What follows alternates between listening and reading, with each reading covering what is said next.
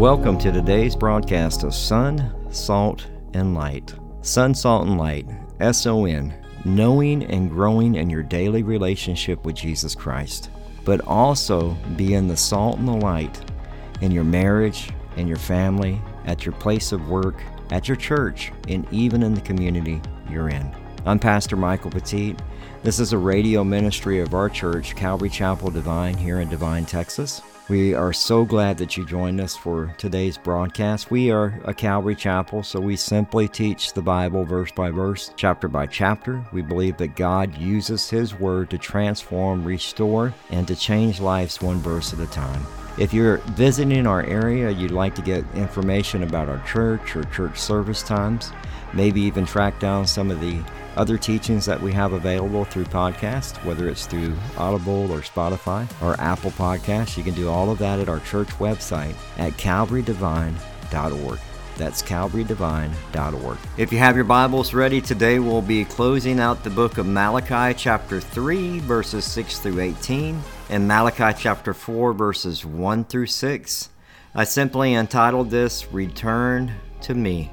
This is the second half and conclusion to this two-part study. And is alive, he was lost and is found, and they begin to be married. See, the thing is very important, is that confession has to be done out loud, or it has to be done to God, right, to the Father. So you can sit in your regret all day long, but if you don't actually get up, like when you come to yourself, meaning that the Holy Spirit hits you in the heart and says, you need to repent. Are you going to do it? Are you going to turn from that sin and turn to God? That's what He's asking you to do. But you can sit in it all day long and just be regretful, because that's what Judas was. He just had regret. It was Peter that actually repented. And so getting up and going to the Father is what we need to do. So when He says, return to me, and I will return to you, the moment you confess it, there's blessings. There's always blessings in obedience. Always. Always. You mess up, and you're going to mess up. Repent and turn to Him. Confess it. Don't let it linger, because it'll turn into something else. But that's what He tells them. In Acts chapter 3, verse 19, when the early church was getting started, Peter told them, repent therefore and be converted, that your sins may be blotted out, so that times of refreshing may come from the presence of the Lord. Sadly, their response is like the spoiled children they are. In what way shall we return? Like, what don't you get? He says, return to me and I will... What are you not getting? It's sad, but there's a contrast there, and it's just to let us know, when you see that but there, that's how rebellious they are. They're rebellious because they're like, you're making me feel shameful. You're triggering me. That's the new word of the day, right? You're triggering me. You're making me feel a way about my sin. Don't care. I don't care. I would rather be honest with you about what the Word of God is. If you're upset with God, and you and God need to do business. But that's how the Israelites are. The other thing is they're in self-deception. They believe, hey, I'm good. I don't know what you see, God, but I know I'm good. I look in the mirror, and there's nothing I need to repent of. That's what their response is given. In what way should we repent? Because we're perfect. We're your chosen people. He just gave off a whole list of sins, right, that they were doing. They were treating each other treacherously. They were marrying foreign women, and they were having divorces because they were treating each other treacherously in their marriages. And they were turning foreigners away from God. But they saw themselves as pure. The other thing they are doing is they're shifting blame. They're shifting blame. They start making foolish excuses. In what way should we return? Don't do that. There's so much for us to learn in this. And some of us, we have the same responses when God is saying, hey, you've been doing this thing and it needs to stop. Return to me. And you have one of those three responses. Man, I'm not like that dude. Right? You'll start, but I'm not like him. That's no different than what the Israelites were doing. You see the sin that that guy's doing? I'm not like that. That's the importance of your conscience. Because you've been sealed, those of you that belong to Jesus, you've been sealed with the Holy Spirit. You have no excuse. You know when you're not doing right. You know when you respond wrong. You know when there's an action that you shouldn't have had. You know it. So now God is going to hit him back with a rhetorical question as we look at robbed in verse 8. Will a man rob God? Yet you have robbed me. But you say, and this is again their response, in what way have you robbed me? I mean, this is God. Do you think God needs to pull receipts out? No, right? He don't need to pull receipts out. He already knows. But he tells them, like, in your tithes and offering, you're defrauding and stealing from God. Everything that we have, everything that we own belongs to God. It was given to us by God. And yet what we'll do is go, no, man, I worked for that. I put in the 60 hours to get that. God gave you that job. See, they were defrauding God because there were annual tithes that were supposed to be given to the Levites. You can read about that in Numbers chapter 18, verses 21 through 24. They had an income that they were supposed to give to the priests. You can read about that in Numbers 18, verses 25 through 32. And then there was a tithe for the worshipers to bring for the temple that they would, when they would bring, they would have a special meal for the Levites. And that's in Deuteronomy chapter 12, verses 6 and 7. And then there was a third year tithe, and this is what puzzles me. Like they were neglecting God and at the same time hurting the poor. There was a tithe that was supposed to happen in the third year in Deuteronomy chapter 14, verses 28 through 29, that would actually help be used for the poor. So they were robbing God. They were keeping it all to themselves. They figured, hey, we just got out of captivity. It's been 40 years. God owes us. That's their attitude. Now we know that the tithe that we always hear about is a tenth of the tithe, right? We went over that with Melchizedek as Abram gave a tenth of the tithe in Genesis 14, 18 through 20. Y'all can read these when you get time. I'm not going to sit and read through each one of these. Jacob also gave a tithe of 10% to God. But do you understand that all of that is the Old Testament? That's what you hear thrown out all the time. You're supposed to give 10%. 10%. Do you know most people don't even give 10% if we really broke it down? Some churches actually take your bank information and they take their 10%, which is crazy to me because that's not what it is. It's supposed to be the heart of worship because that was the Old Testament law. When we look at it, what we see is, and what we call it is grace giving. In 2 Corinthians chapter 9, verses 6 and 7, it talks about how a person that sows sparingly will reap sparingly, and whoever sows bountifully will also reap bountifully. Each one must give as he has decided in the heart, not reluctantly or under compulsion, for God loves a cheerful giver. It's the heart of worship. It is decided. It's like each one must give as he has decided in his heart. You have the Holy Spirit in you. The number's already been given to you. Are you going to be obedient to it? That's the reality of it. Are you going to be obedient to it? I'm going to share something with you. I can't give too much detail because I don't want to say too much. But we did the books at our last church. I did them for 6 years for Joe. That was part of my gig as an assistant pastor. I did the books. And we had this one lady, and you may know who she is. She gave $10 every month. And let me tell you something, that $10 it hurt her to give that. I mean, she lives off of very little. But that $10 check was always there every week because it was about the heart of worship. Remember when Jesus is in the temple and they're over there, making noise with their tithes as they're dropping in because it had that metal. And so when when they would throw their coins in, it would hit and make a big sound. And so the Pharisees would love to come in with a big tithe and boom, and make and everybody's like, man, that was a lot of money. But he said when that widow came in, because she's a widow too. She's a widow. She's in her 80s. Can I tell you, when COVID happened, that $10 check was there every week. When she was in the hospital, that $10 check was there every week. She gave as a cheerful giver. She is a prayer warrior. You want something, pray, man, let her pray. But when I read that verse as a cheerful giver, that's who it reminds me of. It's not about the amount. It's about the consistency and the heart of worship. That's it. So when you have somebody throw out the thing, it's 10%. That's Old Testament, bro. What does it tell you in the New Testament? Just be a cheerful giver. That means actually laughing as you give. And the thing is he tells you, test me. Test me. This is the one place where God says, test me. And it's part of your worship.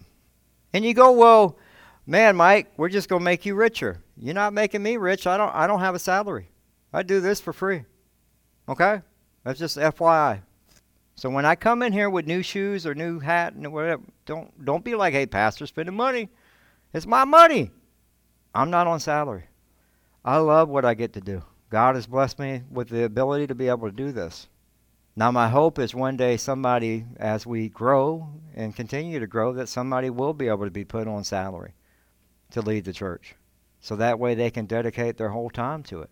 Because it requires all of you. But church costs money. It's a business too. I used to think, and this is how goofy I was, again, Alabama, just understand, educate not well, don't even speak well half the time. But I used to think, I remember when I first walked in the church, I thought, well, you're a nonprofit. They just give you the electricity. You probably get a grant or something. You get the electric, you get the water, you get all. No. You have to pay a lease. You have to pay electric. I didn't know all that. I thought they just give them that. Joe goes, no, Mike, here's the bill. So I had to learn. But one of the things I learned early on is I want to be consistent in it. And I want it to be whatever God puts on my heart to do, that's what I'm going to give. So even us as a church, okay, even us as a church, I looked at our budget this year, we gave more than 10%. And God allowed us to do that to missionaries, to people that are actually, right now, Miss Christina in Chile has gone to already 2 youth jails in Chile to share the gospel. And y'all are part of that blessing. The missionary work, there's a men's conference going on in Irapuato, Mexico. There are men coming to faith this weekend, that came to faith this weekend, and you're part of that blessing. You'll never know these guys or gals until you get into heaven. And they're going to be, I know you. And you're going to be like, I don't know you. You blessed them. So that's why as a church, we give as well. We give out to missionaries. We got one in Abkhazia, which is near Sochi, Russia. And then we have Oscar and Liz in Irapuato, Mexico. And then we have Miss Christina in Chile. And then Austin Carlisle, who goes out to all the schools and shares the gospel. And so we're not asking anything that the church is not doing. So just FYI. And that's all I'm going to talk about this. Okay? Because again, I don't want to belabor it. I don't want to make you feel guilty.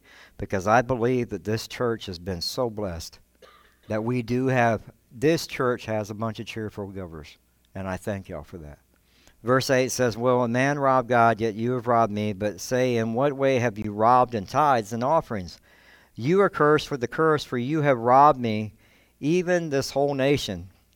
And so when he tells them this, he's letting them know, like, look, I'm going to still fulfill the promise that is going to happen, but the things that are happening with the famine that you've been going through, the things that have been happening with the conflicts that you've been going through, that's because of you not following me. Those are on your own. That's what you've done. And what's happened is they're hanging on tightly. Like, I can't let this go. We got to hang on to this. So their first fruits aren't even going to God. And he tells them, your words have been harsh against me, says the Lord. Yet you say, what have we spoken against you? And the word harsh means that it's grieving. Grieving. You have said it is useless to serve God. Those are probably some of the saddest words in the Bible. It is useless to serve God.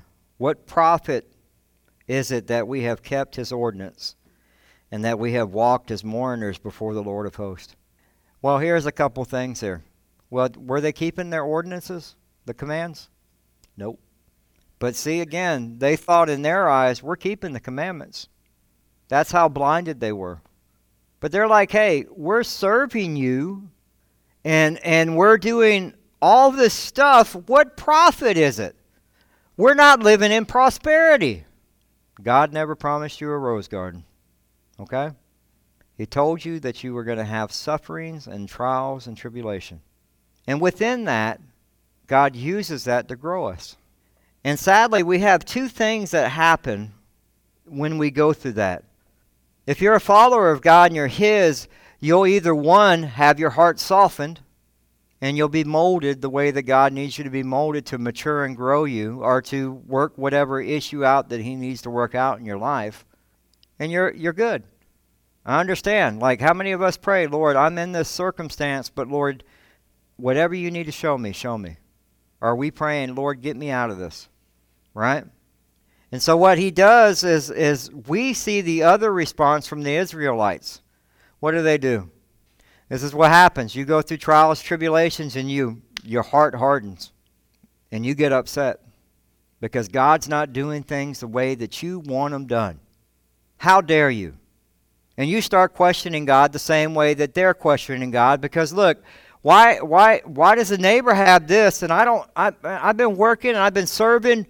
What does it profit for me to do this? Right? You know, at the end of the day, we have no idea what the rest of your story looks like. That trial, that suffering, that you may end up writing a book that helps millions. You have no clue.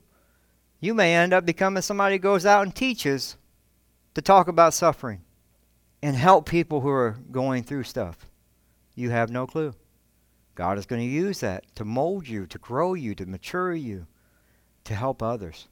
You have no idea. But if you harden your heart, the next thing that's going to happen is you're going to start drifting. And as the heart gets harder, the sin gets easier to do. And this is where the Israelites are at today. And this is where most of the Western church is at today, the majority. Their hearts are hardened. They're upset. You know, they think they got some new, man, as smart as Paul was, they think they got some new revelation. We know, like, Jesus got it wrong. Like, He's the Son of God. Are you crazy? But they think that. Heart's hardened. You start following lies. Nobody said it's going to be easy to serve God. Okay?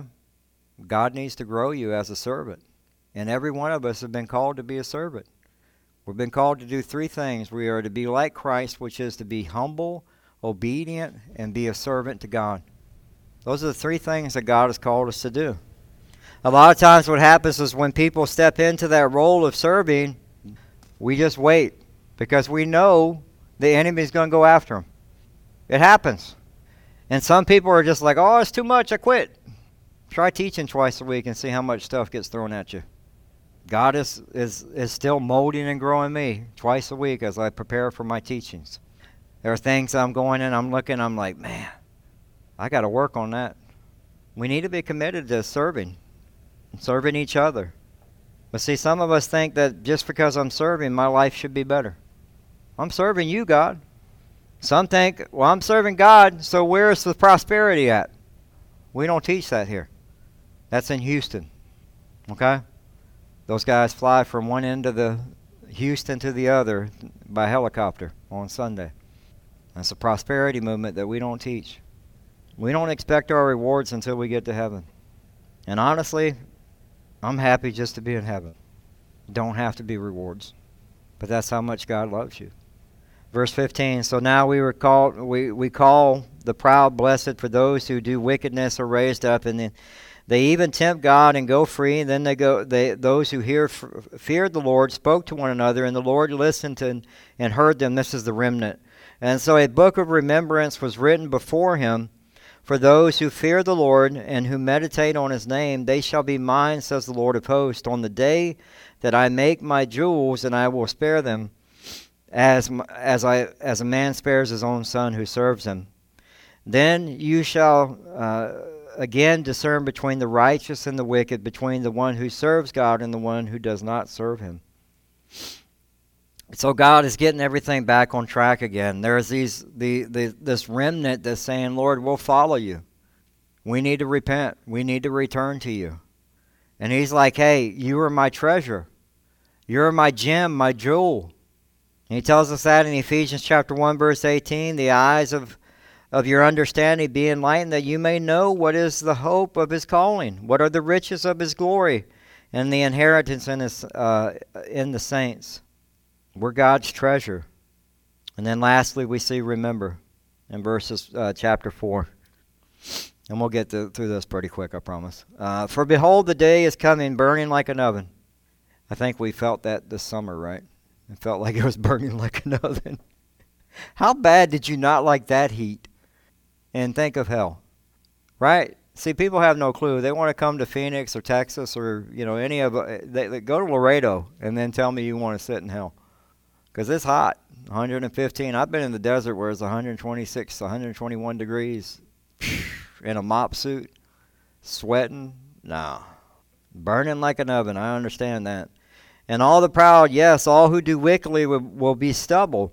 And the day which is coming shall burn them up, says the Lord of hosts, that they will leave them neither root nor branch. He's like in this day of judgment. It talks about it in Zephaniah chapter 1, verses 14 through 18. And it's talking about the great day of the Lord. The great day of the Lord is near. It is near and hastens quickly. The noise of the day, the Lord is bitter. The mighty men shall cry out. That day is a day of wrath, a day of trouble and distress, a day of devastation and desolation, a day of darkness and gloominess, a day of clouds and thick darkness, a day of trumpet and alarm against the fortified cities, against the high towers. And this is the part that's really rough. I will bring distress upon men, and they shall walk like blind men, because they have sinned against the Lord, and their blood shall be poured out like dust, and their flesh like refuse. Neither the silver nor their gold shall be able to deliver them in the day of the Lord's wrath, but the whole land shall be devoured by the fire of his jealousy. For he will make a speedy riddance of all those who dwell in the land. He's like, look, when the day of judgment comes, it's going to be swift. And your money ain't going to help you. Ain't going to help you. And it's all going to get burned up. All of it. All of it. But he says, but to you who fear my name, the Son, S-U-N, of righteousness, shall arise with healing in his wings, and shall go out and grow fat like stall-fed calves. And so we see the Son of Righteousness. The Son is the one that gives light, the S-U-N, to the whole earth. And then we have the day of the oven will be wicked. But when you talk about the Son of Righteousness, it's joy. It's the Son of Righteous. Jesus will come back, and he is righteousness, and he will cover the whole earth. And he says, you shall trample the wicked, for they shall be ashes under the soles of your feet on that day I do this, says the Lord of hosts. Remember the law of Moses, my servant, which I commanded him in Horeb for all Israel, with the statutes and judgment. Horeb is actually the alternate name for Mount Sinai. That's where the 10 Commandments were given. And then it says, behold, I will send you Elijah the prophet before the coming of the great day, the great and dreadful day of the Lord. And he will return the hearts of the fathers to the children, and the hearts of the children to their fathers, lest I come and strike the earth with the curse. Now we know that John the Baptist came in the spirit of Elijah, and we understand that through Luke chapter 1, verse 17. It says he will also go before him in the spirit and the power of Elijah to turn the hearts of the fathers to the children, and the disobedient to the wisdom of the just, and to make ready the people and prepare for the Lord. But there is a sense in which this has not yet been fulfilled. And so what we have here is with Jesus. Jesus came as a visitor, as a Savior, right? As the Lamb of God. He hasn't come back as the judge yet. And then you have John the Baptist, who came in the spirit of Elijah. But what I believe, and anyone who reads, and I would highly recommend you read Revelation 11. It explains the two witnesses. And what I believe is that Moses and Elijah will be the ones that actually come to be the two witnesses. And the reason why I say that, just look at Malachi. He mentions Moses and Elijah in verses 4 and 5, right? And then we also know who has the ability to command fire to fall from heaven and to make rain stop. Revelation 11:5 and 6 is Elijah. And who can bring on plagues? No one like Moses. In Revelation 11 verse 6. So the question that I have for you as we close out today is there something that you need to do to return to God? Well, that concludes today's broadcast of Sun, Salt, and Light Radio. We hope that you enjoyed it. If you'd like to submit a prayer request or get in contact with us or find out service times, you can do all of that at our website, as well as get our podcast at Spotify, Audible, TuneIn Radio. Pretty much wherever you can find a podcast, you can just type in Sun, Salt, and Light and you'll find it.